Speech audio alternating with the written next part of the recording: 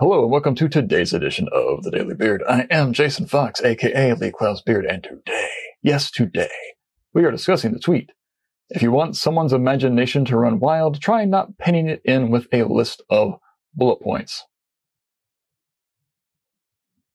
This is not to say you should just let us creative people go nuts. We need a brief. We need constraints. Creativity, it needs certain kinds of restraints with which to flourish. In our case, when it comes to creating commercial messaging, we need to know what the message is. It helps to know the people we're talking to.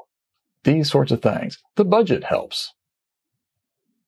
Giving us a completely blank slate to do something is frustrating.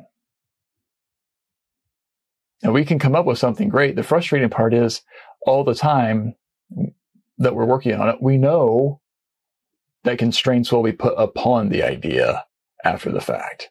And then we'll spend all this time coming up with something really cool, really great, really effective, that's going to move the needle and push the brand to a brighter and more, profitable tomorrow. Only to have it scuttled because you put constraints on it that you should have given to us in the beginning. Nonetheless, do not lay a dozen bullet points out and call them mandatories and say everything must address all these issues and must speak to all these things and must speak to all these different subsets of people who share nothing in common at all. That is too much.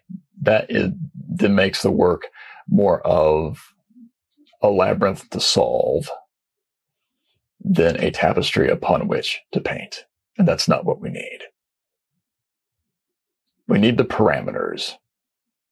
We don't need a tiny, tiny, tiny box in which to work. I'm Jason Fox. Have a good one.